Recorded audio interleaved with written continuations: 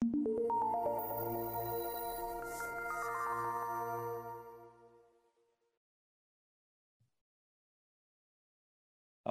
and thank you for joining us for another episode of the Jane Irrigation Training Series. I'm your host, Richard Restucia, and today we're going to be talking about what is a little bit of water awareness, what's happening in California and what happens to California water, and maybe a lot about some experience as well as some opportunities to improve. And why I think this is so important is oftentimes we see what happens in California on regulation or on laws tends to move east across the country. So it's always interesting to take a look at what California is doing with water and see if maybe that's a potential outcome for other states.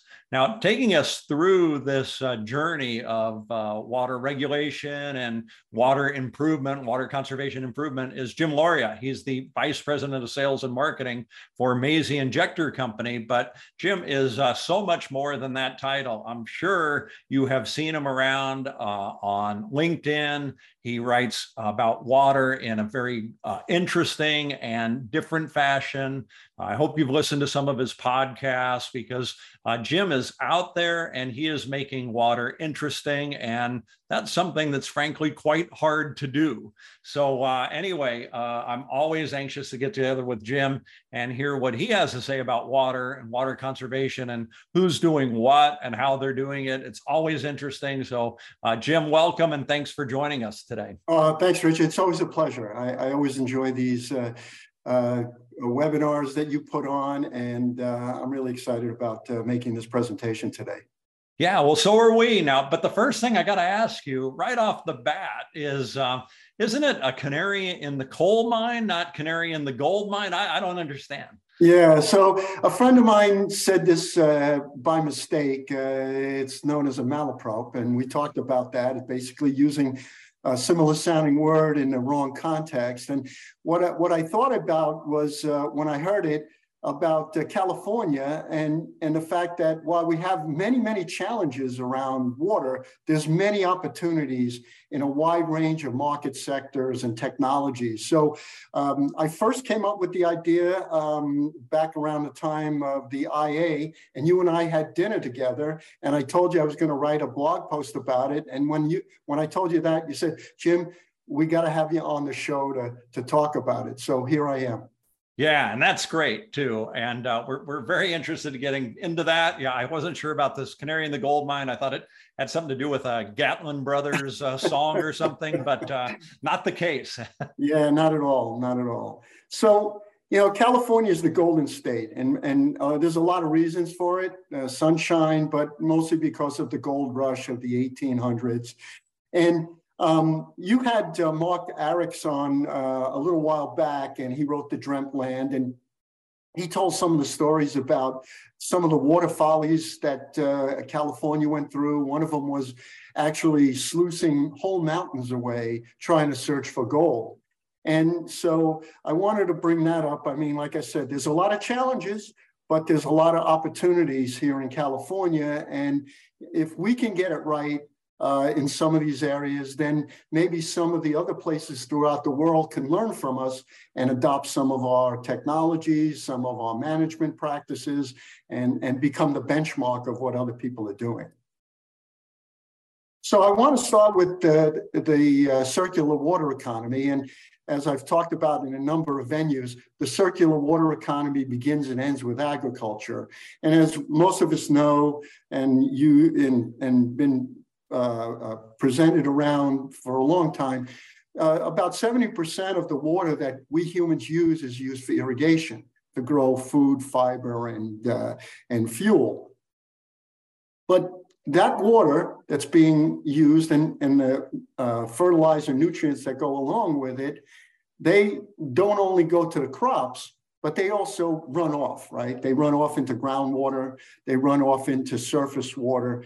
And that can be problematic because that becomes the source water for a lot of the other applications we have. Residential use, industrial use, the other 30%, 20% typically to industry, 10% for residential.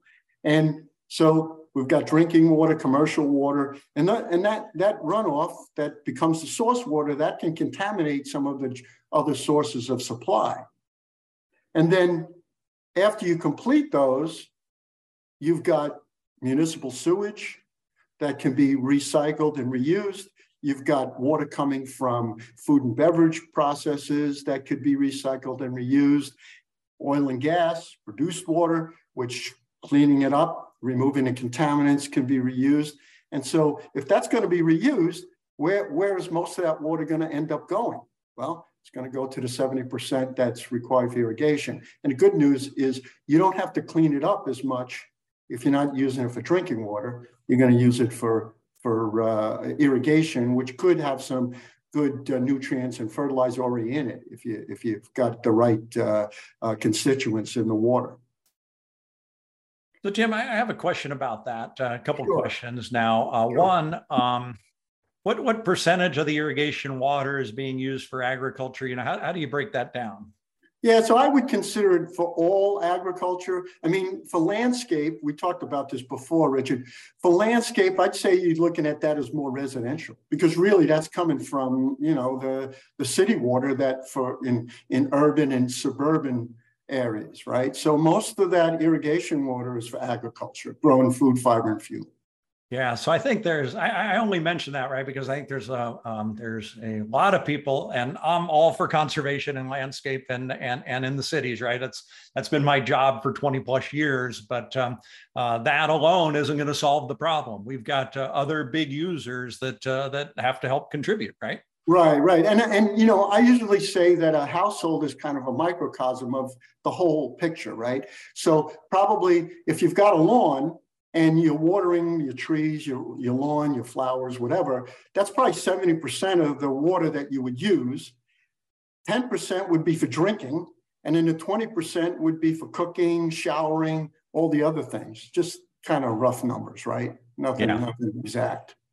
Yeah, and then I'm always surprised at how many people, probably nobody on this webinar, but how many people out there don't understand that all the water that's ever been is all the water we have now. I mean, it's a closed loop system, and we're always just reusing the same water. Exactly. And I don't think I don't think there's a lot of public awareness of that. I think nobody figures that out, and without coming to a webinar or something to learn it, it just doesn't come naturally to people. Right. And then something I presented a while back on one of your webinars was this whole idea about the connection between water and ag and carbon neutrality. And the Lawrence Livermore Lab a while back put this report together, about a 200-page report on how to get to neutral, and none of it really considered agriculture. They talked about things like cover crops and pyrolysis and creating biochar, and actually putting equipment out there that would pull the carbon dioxide right out of the atmosphere. And to me, I was like, well, if you're going to do that, that's going to require some water, right? So why not give the water to the farmers? And so I wrote this op-ed piece back in last April, and I've been speaking about it ever since. And I really feel that it's an important part, because really there's a lot of opportunity around that. And so I talk about ag tech.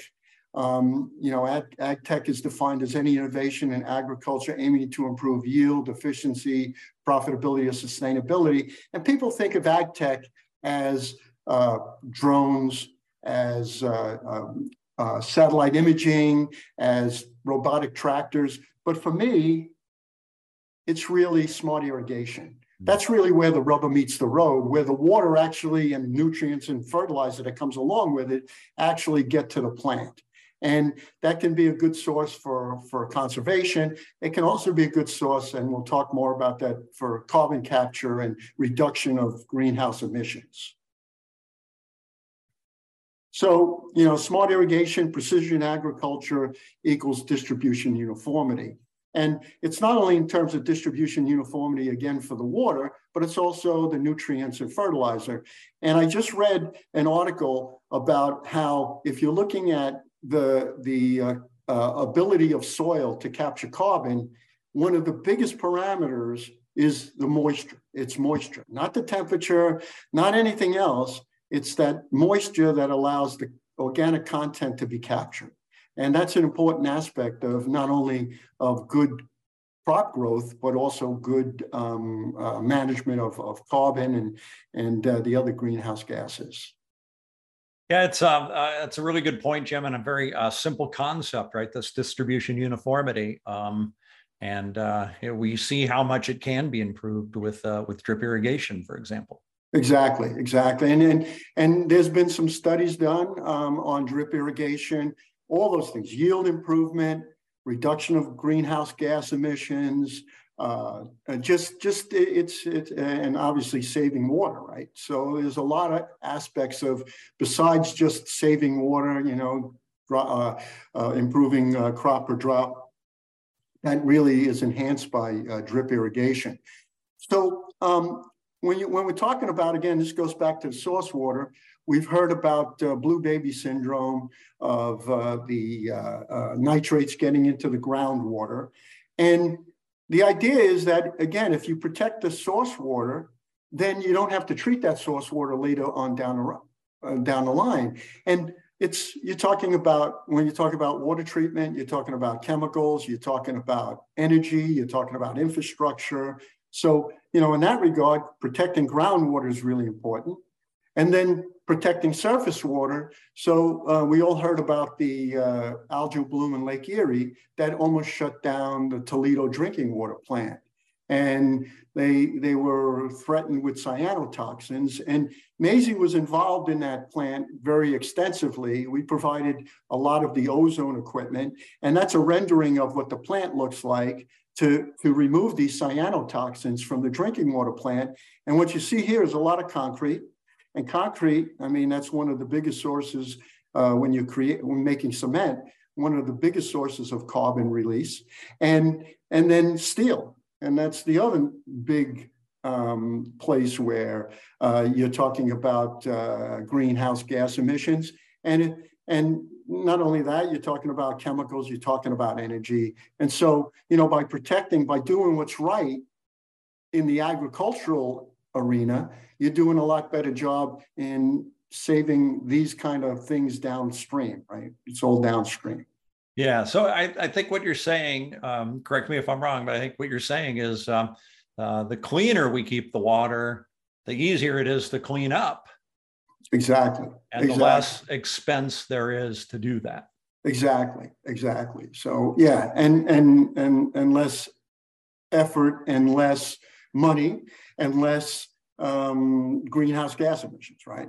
So the other thing about greenhouse gases, we talked about carbon dioxide, which is by far the largest contributor to greenhouse gas emissions. But nitrogen's pretty potent gas. And so you've got the nitrogen inputs to grow. You need that to improve the efficiency of growing, the yields. But not all of it stays in the plant, right? So some of it leaches out, as we talked about, into the groundwater.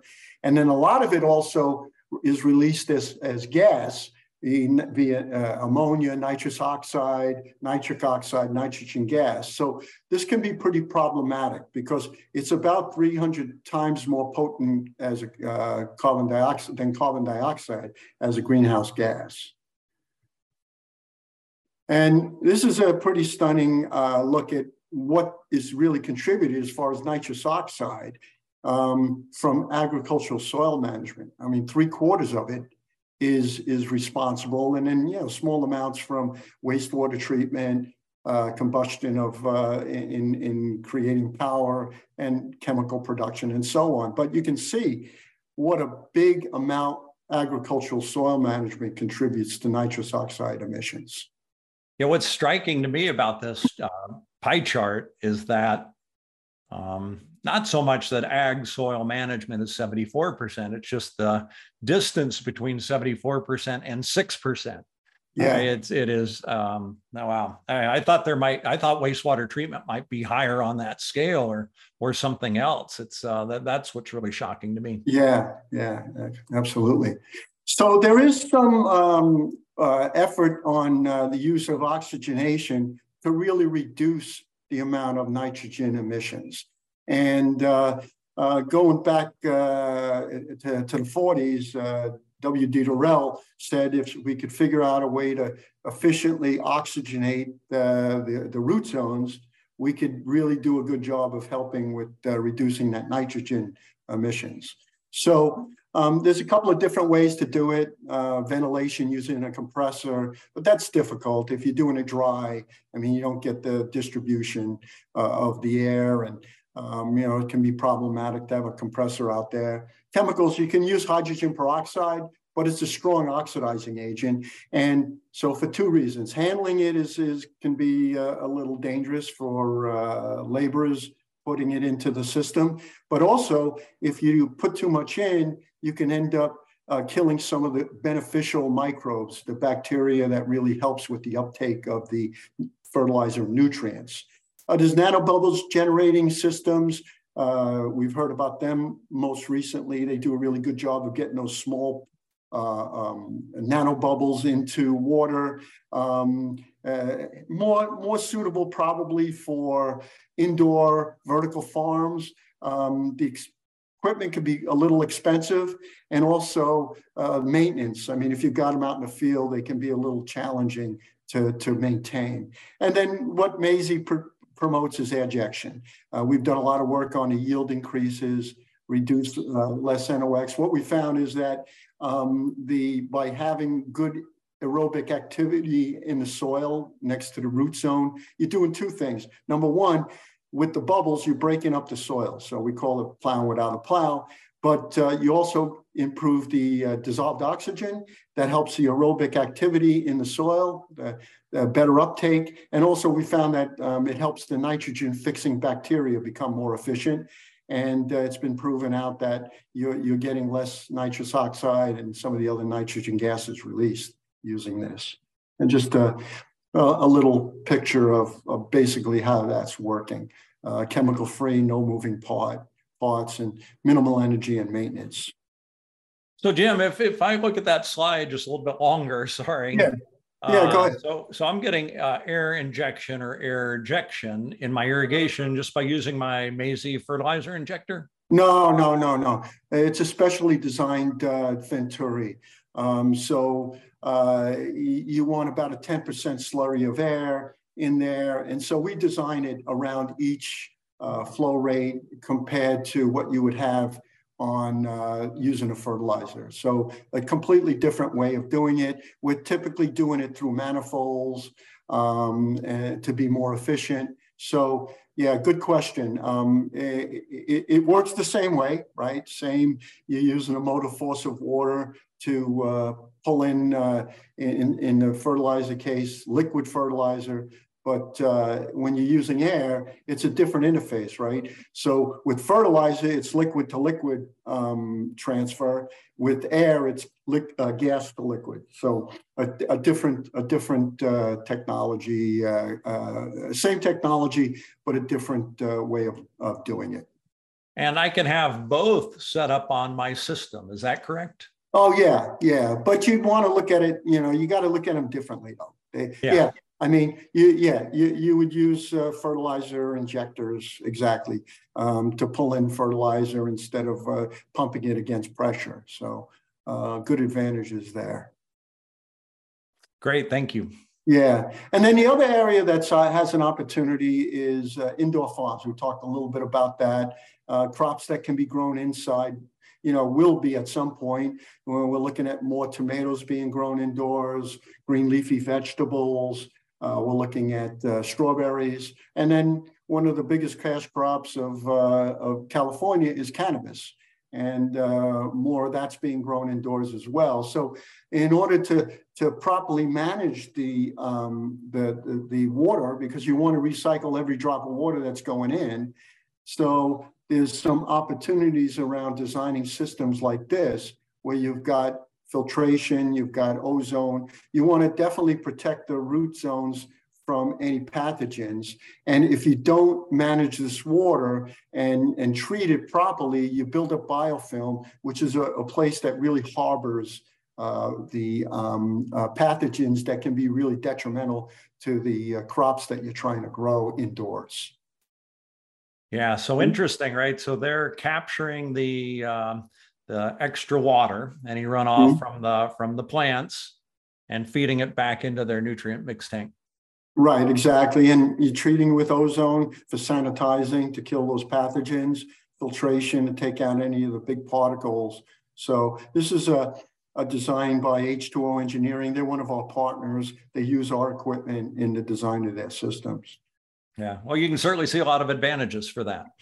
Yeah, exactly. And then, while the vineyards are an important part of the water as an ag in California, there's been some pretty stringent requirements by the state water resources about the runoff and about the wastewater coming out of the wineries. And so they're putting more pressure on them. And so we've got some applications where we use our venturis to pull in air and our nozzles to do some mixing in these wastewater lagoons, again, to help the aerobic activity so that you have better digestion of the wastes.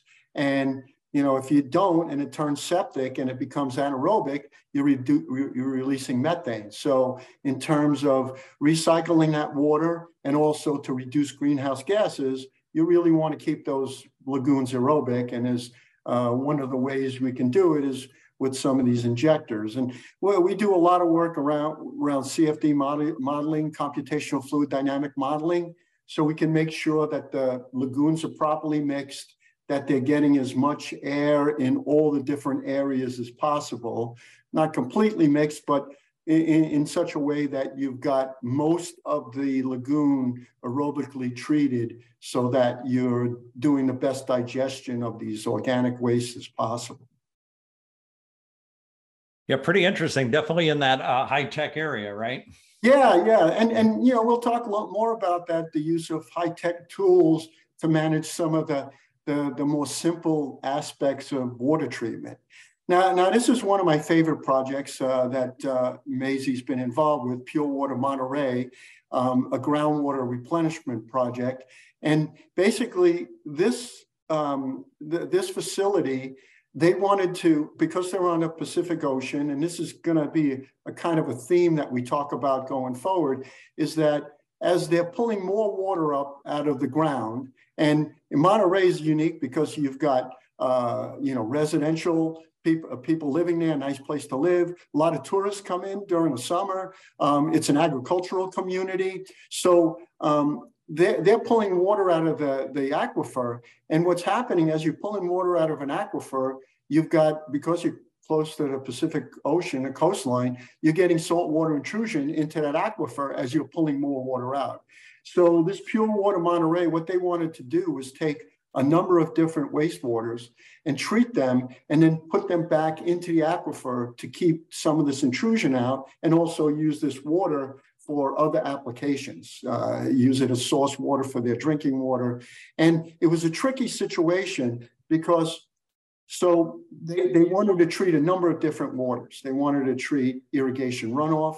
They wanted to treat municipal sewage. They wanted to treat water coming from a vegetable processing facility. They wanted to treat stormwater. I mean, now look, we've got these atmospheric rivers, and we're saying, well, it's great, we've got a lot of water, but now with the reservoirs full, a lot of that water is being wasted going out into the ocean. So if we could capture it and figure out where to put it. So that's what they did here. And you can see this is the type of system that they had to put in, pretty intricate, going from with ozone treatment, which Maisie was very heavily involved in, to membranes, to reverse osmosis, because they were looking at using it as a source of drinking water at some point in the future. They needed to do disinfection using UV and hydrogen peroxide, advanced oxidation process. So many, many different types of treatments.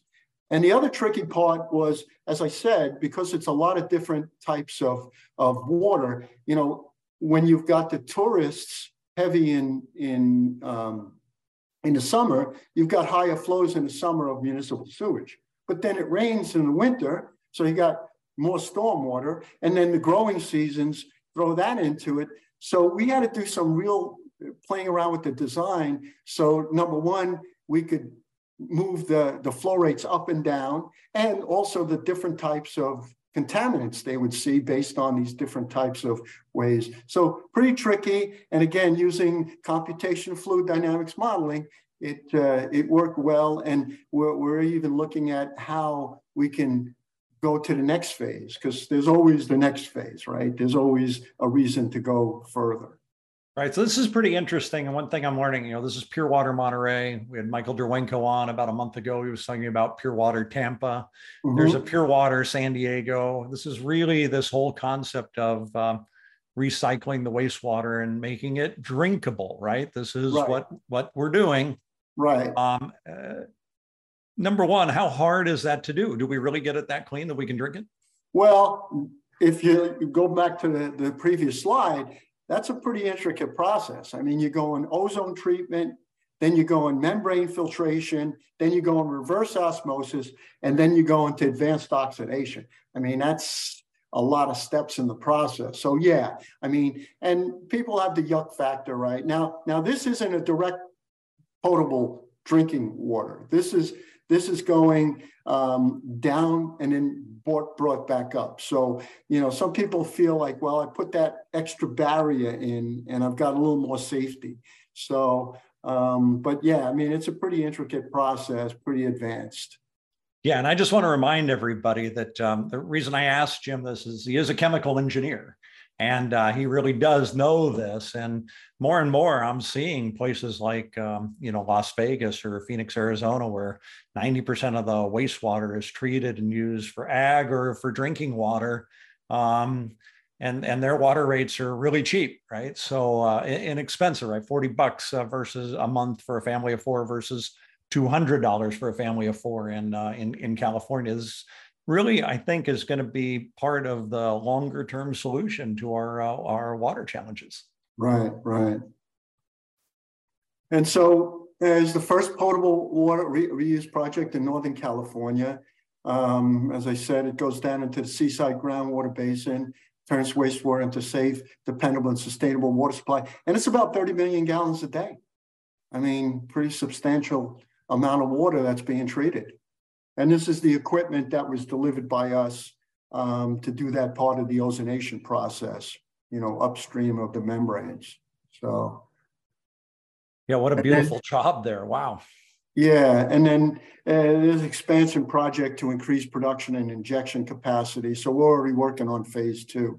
So they're already trying to increase the amount of water that they can process, which is all good stuff. And then there's Orange County. This is the largest water recycling plant. It's won all kinds of awards. It's been around for quite a long time. I think presently now it's about 130 million gallons a day. And basically they're taking the wastewater that's being, the municipal wastewater that's being produced in Orange County. They probably make about, let's see, maybe 350 million gallons a day. And of that 350 million, they take about 130 million and process it here to put it in the aquifer. The other one is they process it well enough that it goes out into the Pacific Ocean. So they're trying to look at how they can do more of what they're doing with the replenishment. Again, it's pretty sophisticated process, membranes, reverse osmosis, advanced oxidation to make it as clean as possible so that when they bring it back up, they can turn it into fresh drinking water. So it's just suitable for that. Yeah, they're touting a number of almost 30% now, which is pretty great. Now, I love your Made in the USA. What's that? That's really good. What's that? The Made in the USA flag down here on the mug. Yeah, well, made in California, right? Right. Homegrown. So now we talk, you brought this up, San Diego Pure. It's a project we're involved with. Again, now this is more around toilet to tap, right? And, we talk about the yuck factor, and we talked about the ability to turn it into safe drinking water. But people think, oh, it's coming from the toilet, it's waste, poopy water, they call it, poop water. It's all these things. But one of the things we can talk about is, and one of the things I've done in my, so right now it's doing about 34 million gallons a day, potable drinking water. We're looking at phase 2 to do 53 million gallons more. But, one of the things I always like to look at is benchmarking what other people around the world are doing. And so people in Singapore have been doing some really good work around this. And it's as much about the technology, it's as much about the communication to the general public as it is about the technology capable of doing this. And so they've had all kinds of outreach. They brought children from schools through the facility so that they grow up knowing, hey, the water's coming and being recycled, but it's clean to drink. They've got their own tap water that they bottle, and I forget what the name of it, but they branded it as, this water that's been treated. So it's an education process as much as it is and communication process as much as it is as understanding the technology that is capable of doing this kind of treatment. Yes, we have got a question coming in from one of our viewers, and the question is this: do you see recycling or desalination as the primary direction in the future? Well, I love that question, right? So it's a good tee up for the next one, right? So we got Carlsbad that's just up the block from you, right, Richard? Right. And they're doing 50 million gallons of drinking water daily. So what the thing about, and you and I know this, but I'm gonna full disclosure, I've written and talked about desalination for many years. And so on one blog post, I wrote about it, my views of desalination, and somebody from the political left said I was a anti-green, pro-business hack, was only writing stuff to make money for my company. And then somebody on the political right said I was an uninformed environmentalist who really knew nothing about desalination. So I think I've got a pretty nuanced view of desal. And number one, if you think about ocean water, it's got a lot of salt. It's got like 25, 30, 35,000 parts per million of salt, which is an ionic particle, which is one of the smallest particles you need to remove. So you've got a couple of ways of doing it. Thermal desal doesn't make sense for us, but reverse osmosis, pushing it through a membrane, does. But it's energy intensive. And then when you finish pushing that through and getting the fresh water, you've got brine that's like 200, 300 parts per million of salt. You can't just dump that right back into the ocean where you got it from. It'll kill all the marine life. So you've got the energy issue and you've got the brine issue. And there's ways to mitigate it. The membranes are getting much more competitive, much more efficient. And so there's some good things on the horizon there. And the brine can be mitigated. The Israelis are doing a good job on figuring out co-locating these desal plants near power plants where they can blend the water and the cooling water. I mean, it's things you can do, but if you say you can't say that this is the only way to go. And honestly, when you look at the processes that I showed for the municipal wastewater treatment, it's a lot less energy intensive and a lot less chemical intensive and equipment intensive than desalination. So desalination has to be part of the solution, but you can't lean heavily on it.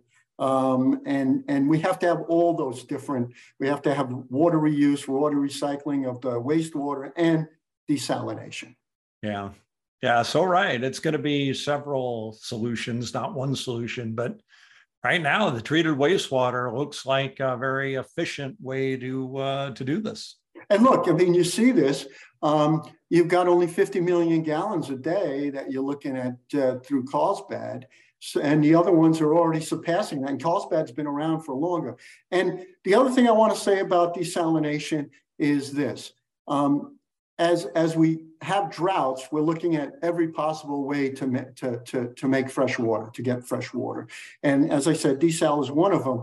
But we got to learn from Australia. What happened in Australia was they built, because they were in a drought, they built these desalination plants, hundreds of millions of dollars.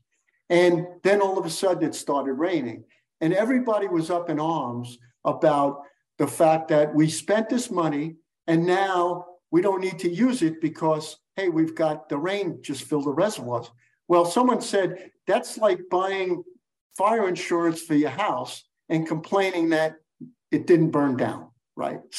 So I mean, it's an insurance policy against drought. And if we build it and we don't have to use it, well, we should say, well, that's good news, right? Yeah, what a great analogy. I love that. So we've got another question coming in, and this person's asking about the, right, we know recycled water, we get clean water to drink. What about the solids or the biosolids that come out? Can we use those for fertilization and agriculture? What can we do with that? Yeah, in some cases we can. I mean, you got to be careful because if you're concentrating everything, you know, you're going to have some contaminants in there that you don't want in the soil. So it's really, you have to manage it, right? You have to make sure that whatever you're going to put on the soil is not going to be contaminated. So yeah, so you know, I showed those processes. So some of those processes can take like the upfront filtration, where you're taking out a lot of the organic matter and things that can be used. But as you go further down, you want to make sure you keep the contaminants that could be problematic into the soil. You got to be really careful about that. So yeah, it's got to be managed, right? Yeah. Okay, great. Thank you. So this is another project that is interesting because it kind of skirts the line between municipal and industry. So East Bay Mud, it's up here in the North Bay area outside of San Francisco. If you ever drive over the Bay Bridge, you'll see it under there. And they do a lot of processing of all the wastewater in the San Francisco area. And what they did is a number of years ago, they worked out a deal with the Chevron Richmond refinery to take their wastewater, treat it to a certain level, and then send it over to the refinery to use it as cooling water. Oh. And the refinery has to do some treatment as well, some reverse osmosis, some membrane treatment. And over the course of time, they've been using that water for cooling, for landscape irrigation. That was in the 70s, 96, they did the cooling towers. And then in 2010, I was involved in this project with another company to use it for, again, boilers are a lot more sensitive than cooling towers. So you have to be really careful about what you put through those. And then, you know, again, using it for irrigation and industrial purposes. And then, you know, they're looking to expand that wherever they can. So a good way of taking that municipal wastewater, rather than turning it into drinking water or putting it into the aquifer, actually using it in some industrial application. And then, you know, the state, California is a huge oil and gas producing state, right? So there's opportunities there. And on the right-hand side, you can see one of our pieces of equipment. Again, we're doing some aeration, like I mentioned, around the winery wastewater. We're doing aeration of some of these lagoons that are created from the oil and gas industry. And you can see a little rendering on the left-hand side of how that works, where we're using Venturis to put air bubbles into the lagoon on the bottom side, and then circulating it, as I showed before, with the with that computational fluid dynamic modeling system. Very cool. Very interesting technology, that's for sure. Yeah, and so looking to the future, some opportunities. You know, flood waters. stormwater, that's going to be a huge thing. I mean, we have to look at where we can supply water, but you're also going to have to treat that water, right, before it goes into not necessarily a dam or a reservoir, but if you're going to look at it, storing it down in an aquifer, you really need to treat it beforehand so that it doesn't build up any biological contamination underneath. And then, as I talked about with the East Bay Mud and Chevron Richmond refinery, these server farms, these computer server farms, which are storing all the data centers, they need a lot of cooling water. I mean, you're moving electrons, you're generating a lot of heat. So you need to cool that. And so what's being looked at is, can you co-locate these server farms near wastewater facilities? So you treat the wastewater. Again, you don't have to get it to drinking water. You have to, number one, get rid of any pathogens because you don't want to expose people to that. And then you also have to get rid of any problematic organics that or scaling that might cause problems with the cooling systems in these data centers. But it's something that's been started, and it's getting more and more of traction as people are looking at reducing the amount of drinking water to use to cool these server farms. That's cool because it really solves two problems. One, right, we don't have to treat all water to drinking water standards to be used. And two, we spend so much of our energy, California, 30%, close to 30% of our energy just to move water. So let's move these things closer to where the water is. We'll save, it'll be a double save. Exactly. So this is a question I've always asked, I've always heard this region is the Silicon Valley of water. Israel's been in Singapore, Milwaukee. I mean, I've heard, and for me, I mean, we talked a lot about the hardware that's being used in water treatment, but there's a lot of software that's good. We showed some of the computational fluid dynamic modeling. There's a lot of things that need to be done around the software. And so, one of my favorite topics is Leonardo da Vinci. He always looked at the world, the human as a microcosm of the world. And, for me, I look at a water treatment system kind of like that, right? So you got part as a pump. We've got these efficient pumps now, VFDs and so on, the circulatory system, piping and so on. We've got kidneys. We got filtration systems that work like kidneys. We've got the immune system that works like disinfection systems, sanitizing systems. And then, we've got optical sensors that can see turbidity. We've got acoustical sensors that can hear leaks, pH sensors, taste, if you will, base and acid. But the weak link to me in controlling all this is the brain, right? And so really there's opportunities around improving SCADA systems in municipal applications, what we're doing in the fields and ag, right, irrigation, and how we're measuring soil moisture and tapping that into satellite imaging. And so the brain is really where we've got some of the most opportunities to be more efficient. And so, Silicon Valley and its software capabilities, ag tech, that's going to be a big part of what I see in the future. And, tech needs water, water needs tech, right? We talked about the cooling water.